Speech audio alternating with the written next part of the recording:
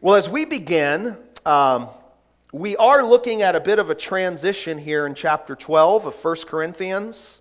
And I want to start by asking you a question this morning. The question is this: do you consider yourself a part of this local church? Do you consider yourself a part of this local church? And maybe I should ask this question in a different way. Maybe it would be more specific to ask, in what way do you feel that you are a part of this local church? In what way do you feel that you're a part of this local church? You see, many times we can view the local church and our connection to the local church through our own perceptions that can often be misguided. We can often view the local church and our connection to it through the lenses of our own thought processes, through the lenses of our own feelings and emotions. Let me give you a few instances where we can view the local church and our connection to it through the wrong lenses. Some people view the local church and their place in the local church as this: the church is somewhere I go. The church is somewhere I go. In fact, we often use the phrase, we are going to church, as if the church is this building, which we know Scripture tells us that individuals comprise Christ's church, not brick and mortar. But sometimes we can say, church, my connection to the church is it's somewhere I go on Sunday mornings. Another way we can view our connection to the local church, it sounds more spiritual, but we can say, well, the church is somewhere I serve. And praise the Lord that we are a body that serves. But this too can be a misbalanced truth. For if we view our connection to the local church as something that I'm doing, then it's all about what we feel we have to offer. It's really about us.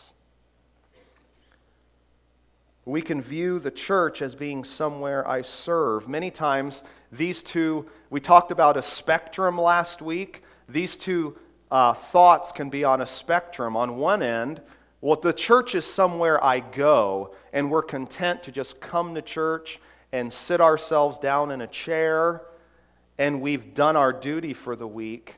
And on the other end, you can have someone just as misbalanced as the church is somewhere that I go to serve, almost like you're clocking in. That's somewhere where even Pastor Dennis, myself, we have to consciously keep in mind, though we may be preaching on a Sunday morning, it is not about the task that we have to do. It is about what we are doing being an act of worship that is an overflow of God's working in our heart. Another misconception is that church is an accessory to the Christian life. That my connection to the local church is, I don't really need the local church, but sometimes I choose to be a part of it.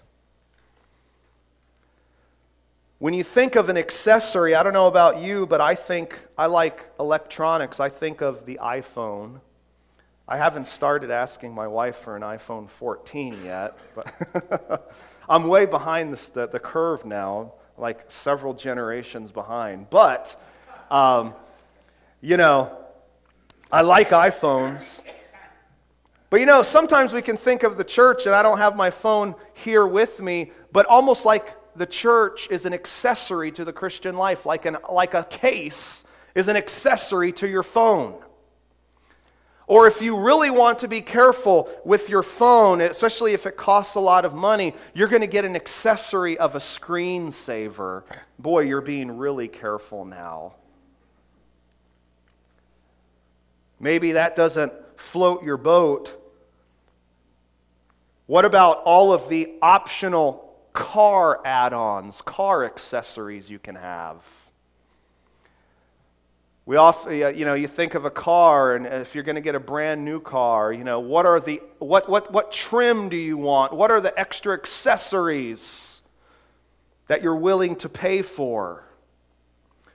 Or ladies, you think of an outfit that, to complement the outfit, I'm going to get a nice piece of jewelry to really make that outfit look complete. Or a pair of shoes. Can't we view the church as this in our Christian life? Think of a house. Well, to really complete this house, the outside is nice, the inside is nice, but we need to put some pictures on the walls. We need to get some better furniture to match the house, the paint. See, if we're not careful, if we're not coming to the topic of the church in the right way, we can almost view the local church like these other things, an accessory to the Christian life. If I really want to go above and beyond, I'm going to be connected to the local church. And it's just not biblical. So these examples show us the danger of how we can get off track and why we need Scripture to guide us. And the case was no different in the first century. Paul is speaking here to a divided church on so many levels. I mean, think with me of all that we've seen in the book of 1 Corinthians. They were divided as to their leadership. All these different people saying they're following these different leaders. They were divided concerning their viewpoints. Well, it's not a big deal for me to eat meat sacrificed to idols. They just don't have the proper knowledge, and there's all these divisions. As we saw in chapter 11 with the Lord's Supper, there were divisions regarding the social status of those in the church. I'm going to hang out and I am going to indulge with those of a higher class and leave the poorer without anything. And now we see there were even divisions when it comes to spiritual gifts. You see, this church, was a fractured church. Excuse me. And really they were fractured stemming from two different things. First of all, we see throughout the book of 1 Corinthians that there was a deviation from doctrinal truth. Their theology was all messed up. And then that led to another problem. That led to the fruit problem of belittling one another within the church. And the interesting thing in 1 Corinthians 12 that makes this chapter so interesting is Paul addresses both of these issues. He gives both correction and he gives encouragement.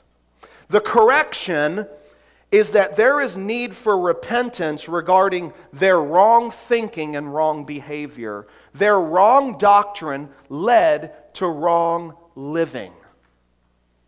And the same thing is true of us. We may not be arguing about eating meat offered to idols, or we may not be struggling with some of the things that this church was struggling with, but the heart issues are the same.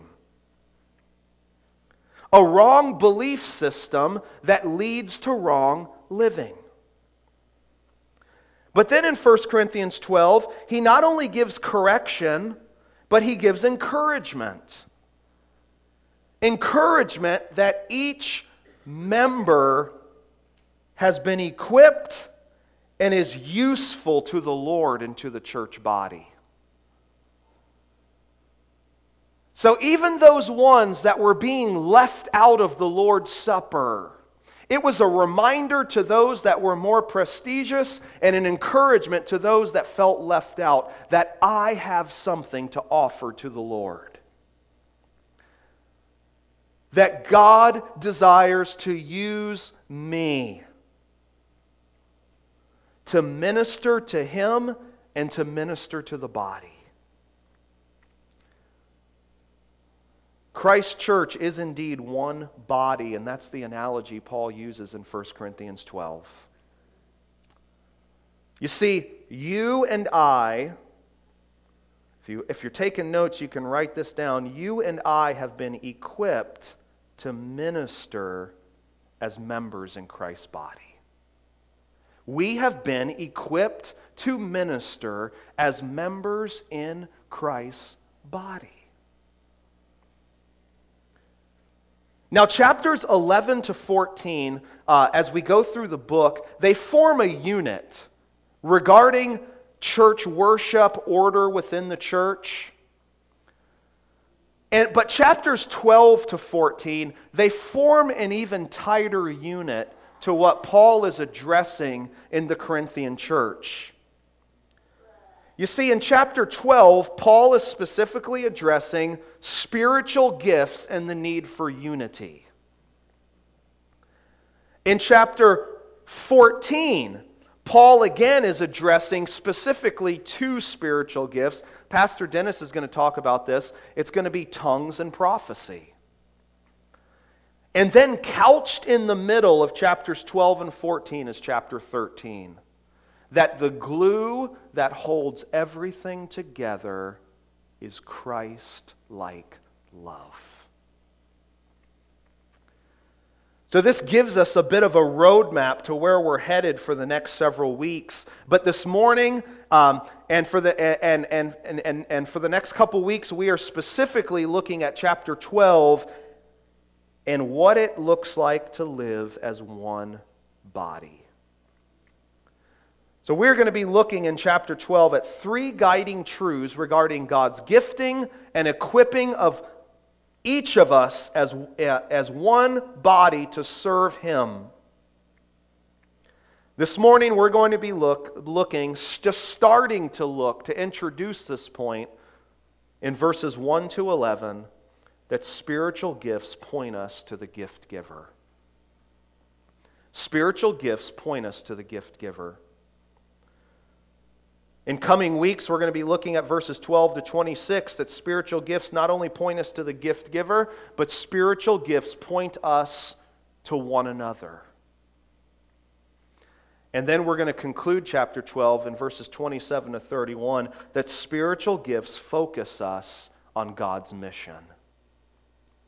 So as we come to the Lord and we're going to pray, I want to remind you that we are indeed to cling to what truly matters.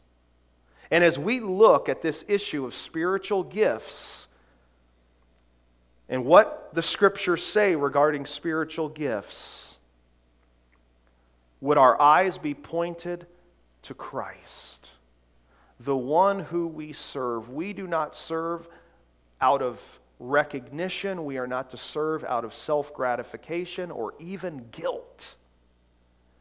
We are to serve Christ through the power of the Holy Spirit. So let's pray.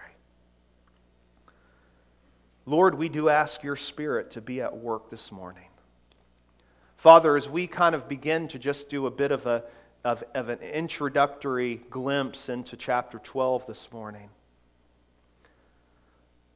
Father, would you both rebuke us where rebuke is necessary, but Lord, would you also encourage us? Because Lord, your rebuke is always life-giving. It's always a rebuke of encouragement. That we have been given a higher calling than what we often settle for. And Lord, it's not just a higher calling that we have to do jumping jacks or to try to attain. Lord, it's a higher calling that your Spirit enables us to. Father, I know in my life, and I think in the lives of those here, we so often ignore the enablement of the Holy Spirit. The privilege, the high calling that you've given us is such a blessing, but it can be daunting if we are not mindful of your enablement. Father, would we not be content to make our connection to church simply be a place that we go and maybe talk to a few people? Would we not be content to make the church body be a people that we serve? But Lord, void of those actions, there's no real connection. Lord, would we not be content to view the local church as simply an accessory to the Christian life? Father, would you guide us and speak to our hearts through your word? In Jesus' name, amen. Number one, we are looking this morning, we're just introducing this point, but spiritual gifts point us to the gift giver. And you know, that was the problem in the church in Corinth. We're going to see this as we get further along into this unit of chapter 12 to 14. That, man, spiritual gifts, that this church was using spiritual gifts to try to point to themselves, to lift themselves up. And it was causing the whole health of the church to go wonky. Well, we're going to begin by looking at a proper foundation to understanding spiritual gifts. If spiritual gifts are to point us to the gift giver, then there's a few foundational points that we need to understand concerning spiritual gifts. And that's what Paul gives us in verses 1 to 3. I want to start by looking at verse 1. Paul says, "Now concerning spiritual gifts, brothers, I do not want you to be uninformed. You know that when you were pagans, you were led astray to mute idols, however you were led. Therefore, I want you to understand that no one speaking in the Spirit of God ever says, Jesus is accursed. And no one can say Jesus is Lord except in the Holy Spirit." Now, I don't know about you, but as I was studying this passage, I kind of was scratching my head a little bit, saying, Paul, I'm kind of tracking with you from verse 4 on. But what exactly does verses 1 to 3 have to do with what you're saying here? Nonetheless, I think we can find the connection. You see, verses 1 to 2, and laying this proper foundation to understanding spiritual gifts, Paul says this is indeed an important matter in the life and the health of the local church. In fact, in verse 1, Paul, Terry alluded to this, when he says now concerning spiritual gifts, this is a question that was on the mind of the church in Corinth. Paul has mentioned different issues that we have seen that he's addressing different needs in the church that the Corinthian church had questions about. In fact, in chapter 7 and verse 1, he begins addressing sexual matters. In verse 25, he says, now concerning those who are betrothed or engaged, there was questions going on in the church about what do we do in light of our circumstances. In chapter 8, Paul says, now concerning food offered to idols, he's addressing an issue in the church. And now in chapter 12, he says concerning spiritual gifts. There was a question here. Things were not right. Have you ever been in your spiritual life that you can't even put your finger on it, but you say, you know what, things just don't seem right. And I can't even put my finger on it. And how helpful it is to be able to talk with a brother or a sister and say, you know what, this is kind of what I'm feeling, this is what I'm going through. What are your thoughts on this? Well, they knew that somehow in the life of the church, what was going on in the context of the worship service and the use of spiritual gifts, something wasn't right. But they couldn't quite know what it was nor how to fix it. And Paul is answering this dilemma. And he says, I do not want you to be uninformed. You know, ignorance is not bliss. Sometimes we think it is, right? Well, I'm not going to talk about this problem because if I talk about the problem, it will bring it to the forefront, and I would rather just sweep it under the rug.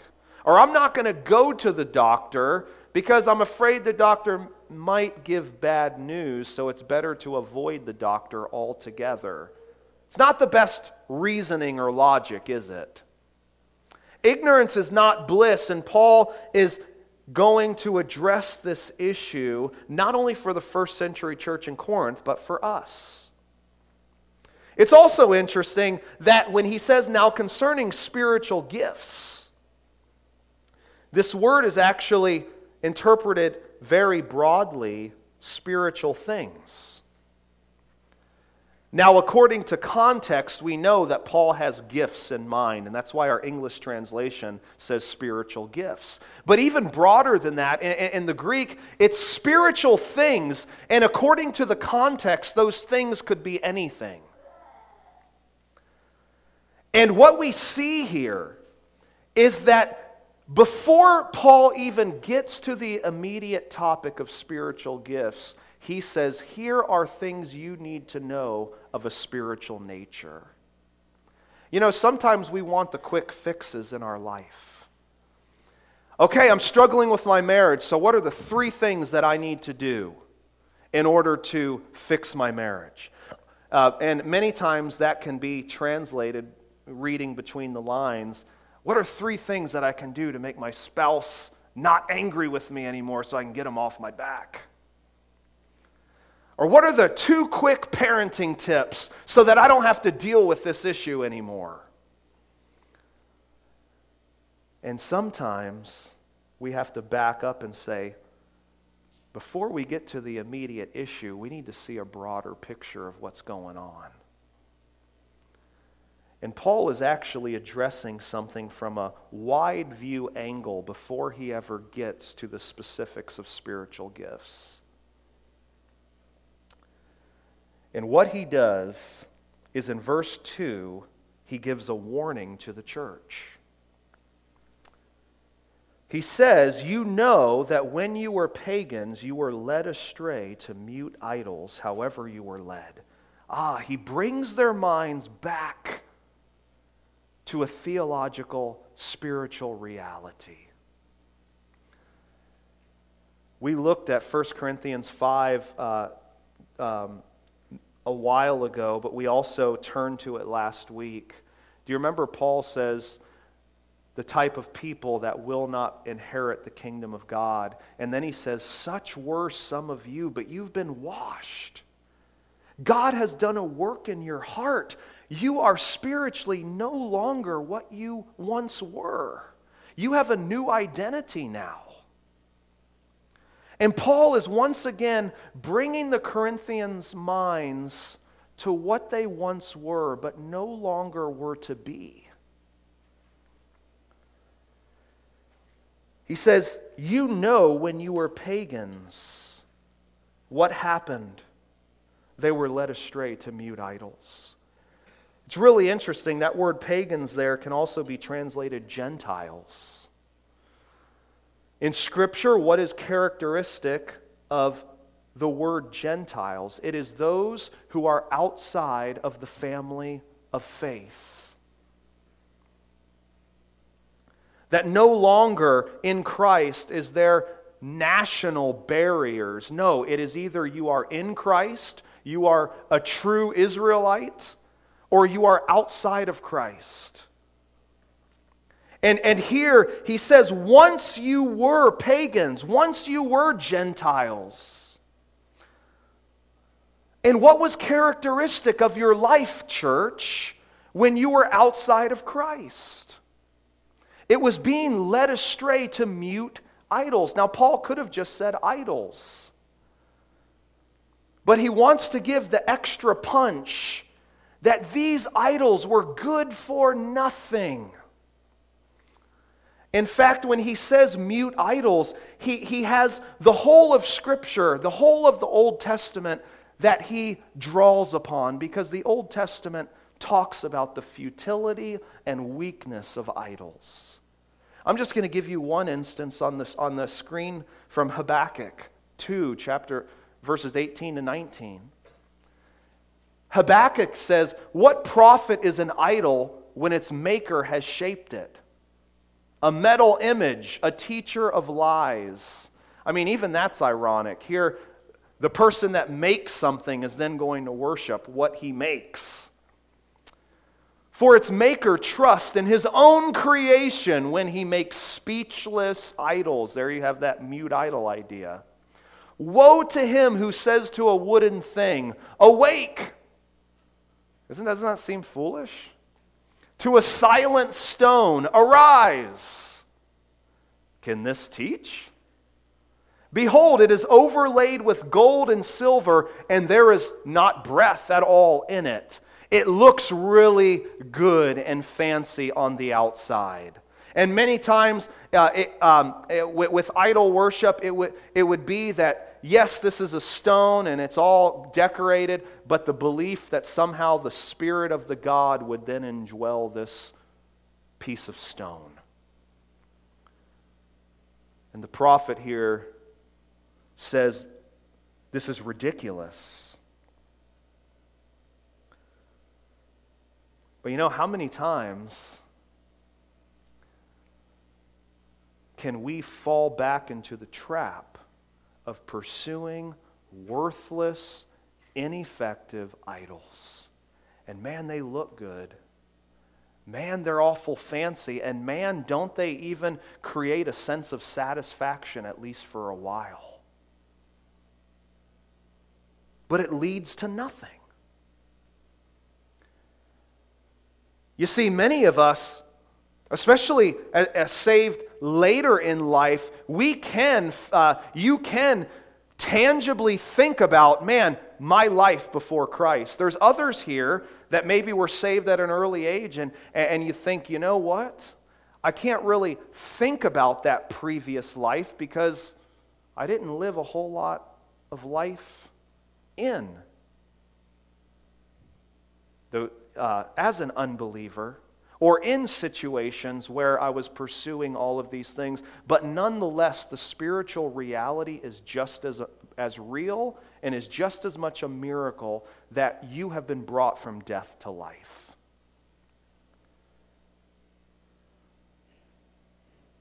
And the danger for us, even as believers, is to once again allow ourselves to be led astray to ineffective, empty, mute idols. You see, as believers, we must not carry over false conceptions of our former days and bring that into the worship of God. As believers, we must not take even cultural philosophies and somehow start to meld those into our faith. And that's what we're seeing going on here. This is a warning to the church that while the church is to be a light to the world, we cannot let the influence of the world's culture into the church. As one person says, their previous spiritual experience is completely untrustworthy as a guide to the ways of the one true God that they have now come to know in and through Christ. So Paul not only gives a warning here as he's setting up this topic of spiritual gifts, but then he gives a guide to us. He gives a guide to the church. Now this may seem like, well, yeah, of course. But I want us to look at this deeply. Verse 3 says, "Therefore I want you to understand that no one speaking in the Spirit of God ever says Jesus is accursed. And no one can say Jesus is Lord except in the Holy Spirit." This is a guide to the church.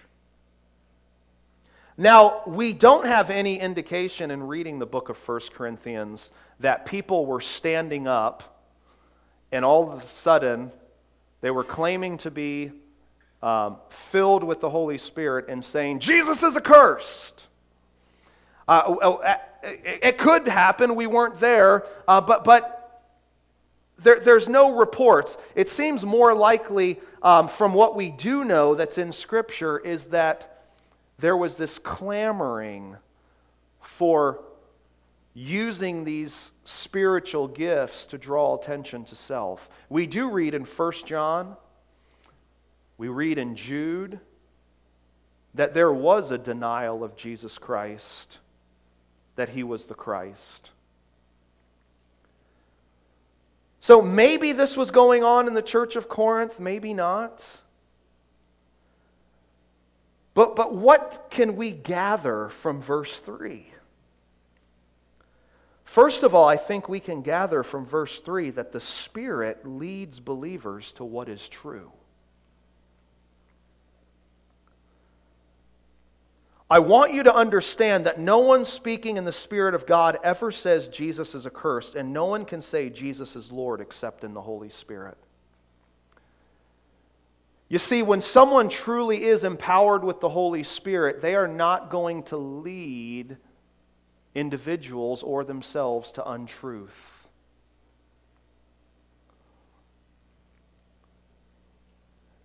There is going to be doctrinal truth. You know how we can gauge so many believers and we can gauge so much of what is said in Christian circles today. Our gauge is through Scripture. That, man, if this doesn't line up with Scripture, we need to get rid of it. We need to ignore it.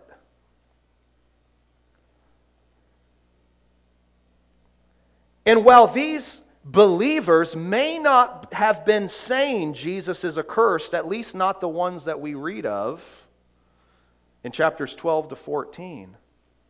You know what we do see here?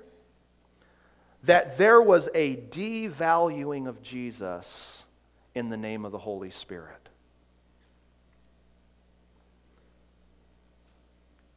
Individuals were standing up to prophesy, to speak in tongues, to use their spiritual gifts in a way that disregarded others and put the limelight on themselves. This was a devaluing of Jesus in the name of the Holy Spirit. And I think we see a lot of it today. Where the Holy Spirit is at work, there is always an exaltation of Jesus. Amen?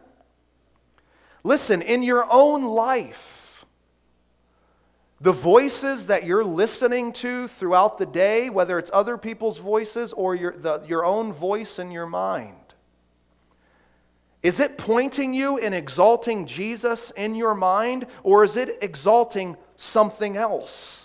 You can know that that is not from the Spirit of God. If Jesus is being devalued and other things are being exalted.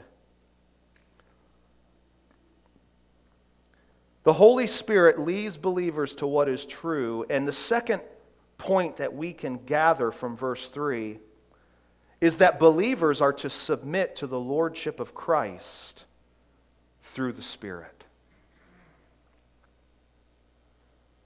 You see, those that are truly empowered by the Holy Spirit and that are properly using their spiritual gifts are those that not only proclaim truth, Jesus is Lord, but that expression is not just an empty theological truth. That expression is to be a heart reality. Jesus is indeed my Lord. You know what Lord means? Master. One who is sovereign and you are putting yourself under. And that was not happening here. In the use of spiritual gifts. Like what two individuals have said in their commentary, says, Jesus is Lord is not merely a statement of theological conviction, but of personal allegiance. And that's what's missing in this church. What good is it for me to come up and to share theological truth and have no personal allegiance to it? And man, in God's graciousness, He still uses theological truth when it goes out. And no one is ever perfect, as we talked about last week. But is there a desire of putting yourself under the lordship of Christ?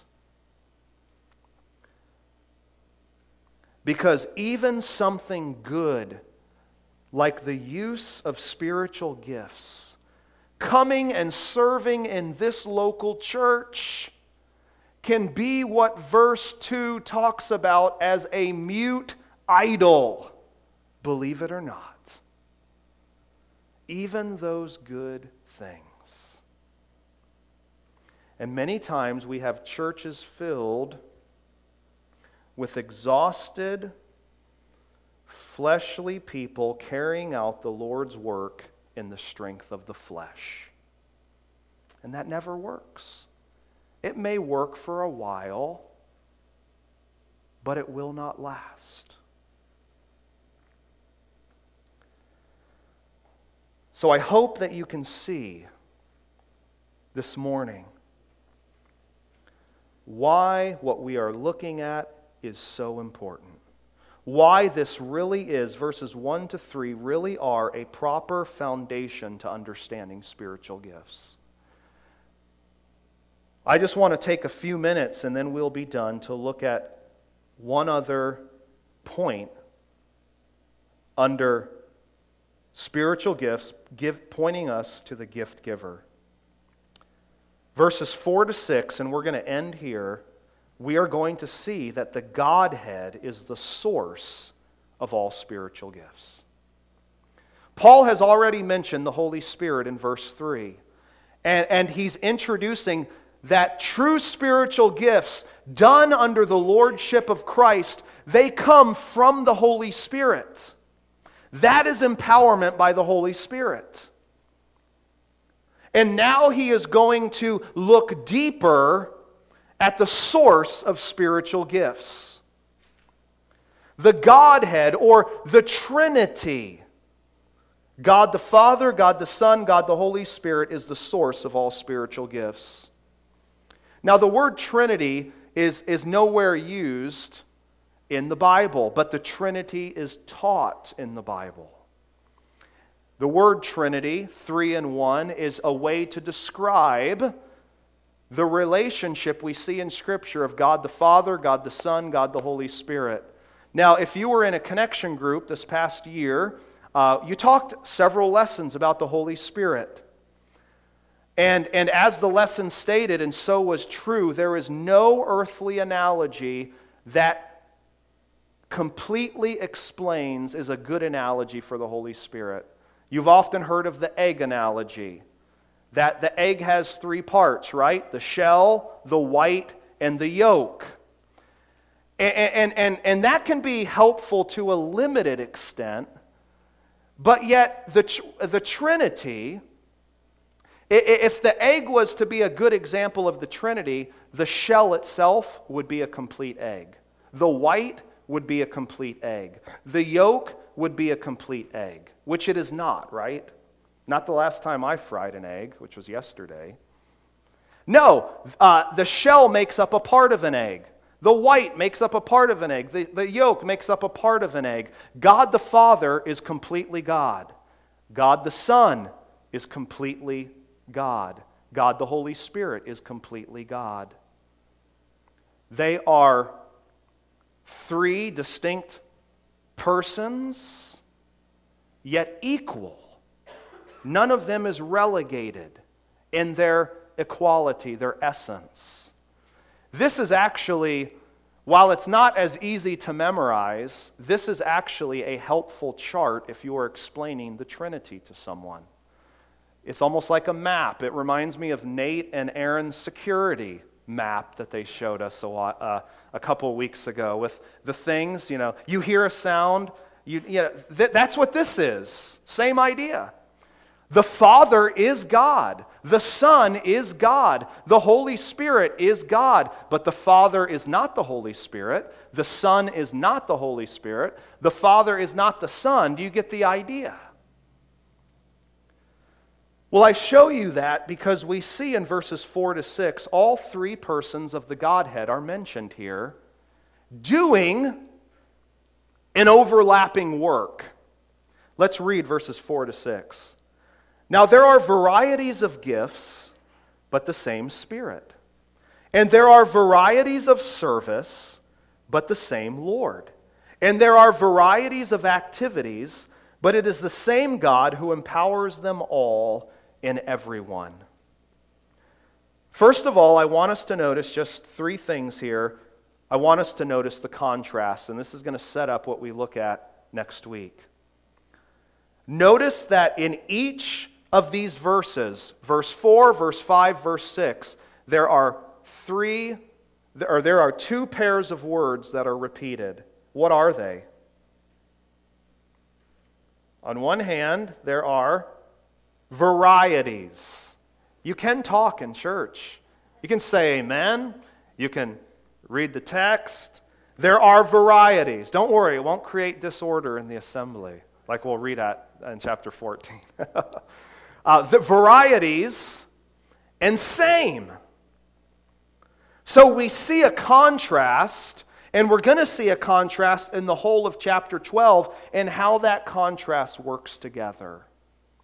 Secondly, I want us to notice the source of the gifts.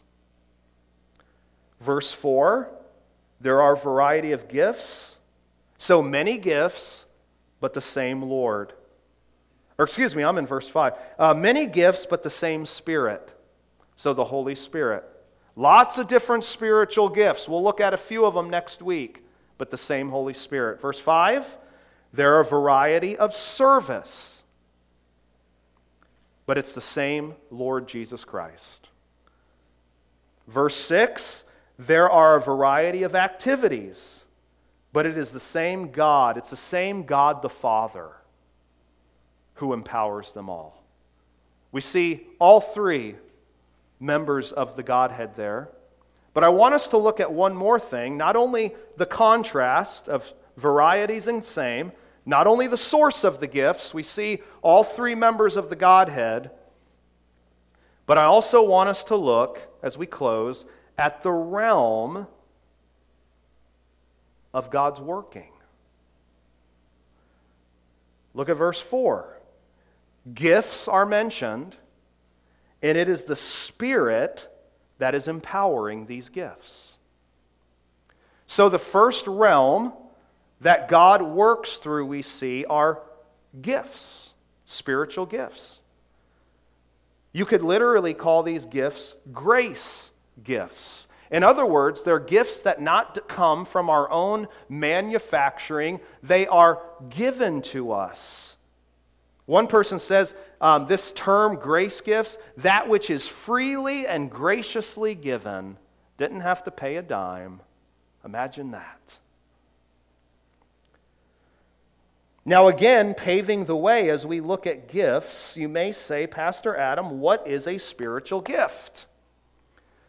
And I don't know if you're like me, but when I was younger, I was in youth group, and man, I can't tell you how many spiritual gift tests there were that you could take. And, sometimes it would even be one test would say something different than the other tests. And sometimes we can become overly focused on, well, what is my spiritual gift? As if we have to know this badge that we can wear of this is how I'm called to serve the Lord. No, you serve Him, and as you serve Him, Christ works in your life, He works in others' lives, and those things are revealed. But I would like to give you a kind of a definition of a spiritual gift. A spiritual gift, and this isn't the shortest definition. Our time is almost out, so if you want it, I can give it to you later. But a spiritual gift is a divinely empowered, graciously given or appointed service, or you could put in there ability. I don't like that word a lot, but a divinely empowered, graciously appointed service that edifies or builds up individual believers and the local church as a whole. So in other words, it's something that God has given you to encourage other believers, not just encourage them, make them feel happy, but to encourage them in the faith. To be able to minister, to be a part of making Jesus big in someone's life, and making Jesus big in the life of the church. That is edification. That is building up in the life of the local church. That we are encouraging each other through practical means, through spiritual means, but ultimately that is to point each other to Jesus, because that's the role of the Holy Spirit, to point to Jesus. Now, sometimes people say, well, what is the difference between an ability and a spiritual gift? And I don't know if that's even the right question to ask, as if you can make a dichotomy about it. I mean, someone can be a really great piano player, and they use that gift in a concert hall or a recital, and they also play here in the local church, using their gifts for the Lord. So I don't know if it's as much trying to make a contrast between God has hardwired us in our Christian lives. He's hardwired us as people to have a proclivity to exercise certain gifts and abilities in a certain way. And as we become believers, as we become connected in the local church, God, through the Holy Spirit, uses those things to bless others. Kids here, we have fourth graders and up. Did you know that God is already, if you're a believer, He is working in your lives, honing those spiritual gifts? I mean, man, I remember, I don't know if my mom remembers this. Sometimes she watches the YouTube videos later, so we'll see. But I remember as a kid, you know those, they still make them, those toddler bowling sets, the plastic pins and the plastic balls. I remember taking one of those pins and saying, Mom, I'm going to speak to you. And I would pace around the room and do like a little sermon with my bowling pin microphone. Well, little did I know that that's God honing what He has wired in to minister to His body. So even as a child, to be actively serving the Lord, allowing Him to use you, is a way that you not only minister, but you are allowing the Spirit to hone the spiritual gifts that He has given you. And those spiritual gifts can be used outside the local church, but here we see that the purpose of the gifts are to equip the body for active service for the Lord. These things are grace gifts, and they're Holy Spirit empowered. Now, going back again to verse 2, the danger, and we don't have time to harp on this, but the danger is that we can take those grace gifts, and because they come natural to us, we can start to think that we can do it in the flesh. and all of a sudden the power of the Holy Spirit is void. But we see spiritual gifts, the realm of the Godhead's working is in the spiritual gifts. We see the work of the Holy Spirit. And then verse 5 talks about service, varieties of service. Did you know this word is the word we get deacon from? Service or ministries. It's not only deacons that serve the church. We all have ministries in the church. So what we see here is that the Lord, Jesus, is actively involved in the ministries of the local body in which individuals are exercising their spiritual gifts. There's many ministries, but the same Lord. And then thirdly, there are varieties of activities. We're not talking here about, we have a Unite Night tonight activity. We have an activity coming up. We have the Blossburg outreach activity. That's not what Paul's talking about, activities. This is talking about workings. That God the Father is at work. There are a variety of ways that God is at work in His church. And even though there are varieties of ways, it's from the same God who empowers. Did you know empowers is the same word as activities, just a noun and verb? So there are a variety of ways that God's power is at work, but it is the same God who is empowering these things to be at work.